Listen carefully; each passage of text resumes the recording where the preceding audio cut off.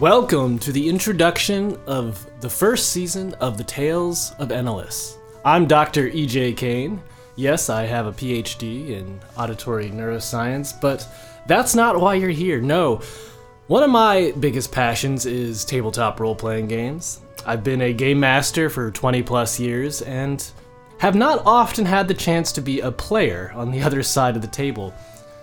And since I happen to know a GM who has exactly the same schedule as myself, I decided to do a solo role-playing, and I've been doing that for a few months and really enjoyed the entertainment value of solo role-playing, the storytelling. And so then I decided, why don't I just record myself while I'm doing it? And so that is basically what this podcast is all about. It's me playing with myself in my basement and hopefully having an audience.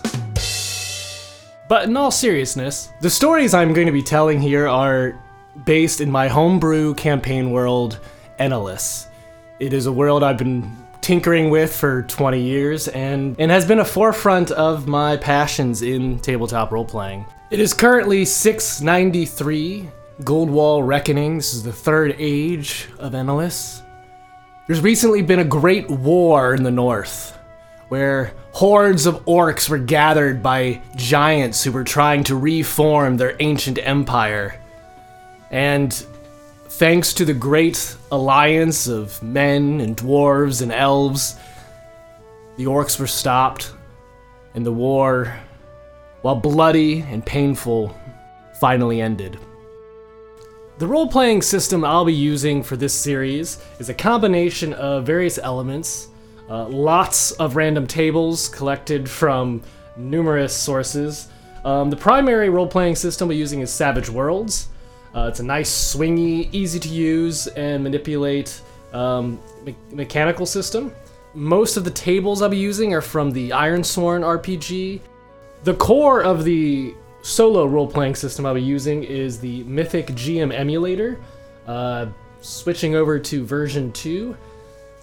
That will be sort of the core mechanic of the game system. You often hear me talk about rolling to see if something is happening, and it has a very handy fate chart where you roll a percentile die to decide if something is true or false. And there's kind of these edge cases of extreme yeses or extreme nos and sort of the ends of these rolls. So it really helps drive the narrative. And there also are tables to roll on sort of actions and themes that provide two-word themes that help you move the narrative in a certain direction and provide context. So those will be the primary tools I'm using to generate the narrative. Everything else will just be a combination of logic and whatever I think is fun and tells a good story. The setting of our story, like I said, is the world of Enalus, my homebrew campaign setting world. The part of the world we'll be taking place in is the far north. This is this sort of Nordic-style region of the world, and particularly a region called the Borderlands, the Independent Borderlands, because it is situated between the Orcish lands of Hashan, where the Orcish tribes roam on these sort of crude badlands and the steppe. They've sort of pushed there. There's a long history you can read on my website. That's arboriantears.com. If you look at the Enalus campaign setting, there's a lot of lore and detail and timeline and story about the history of the world. But for the purposes of this game, the orcs of Hashan have been are up in this sort of northwestern portion of the area, and to the southeast is where the kingdom of Aelgard is, ruled by the great High Jarl of the Hethroth family. The Borderlands is sort of situated between the two, where it was sort of over the years there were constant fighting back and forth between the orcs of Hashan and the people of Krungar and Aelgard who were trying to defend their homelands. And the Borderlands kind of was this shifting border, so there are a few cities in this area that have been managed to maintain themselves despite all the war that had gone on over the centuries, but it's mostly a wild land. It's sort of a risky place. Villages are often established in times of peace, but then in times of war they find themselves raided and destroyed. So it's kind of a place where people who are a bit hardier than others, or have nowhere else to go, or are desperate to forge a new life, this is where they go. And prior to the Great War, which is going to be a big component of this campaign, there was a long-lasting peace. The Alliance, with a capital A, was formed between men, dwarves, and elves, and this held the orcs at bay for a very long time. But over time, as peace reigned, each of these nations that were participating in the alliance began to give it fewer and fewer resources. And so the keeps on these borderlands began to see their garrisons dwindle over time as alliance members would send fewer and fewer people to help defend these border territories.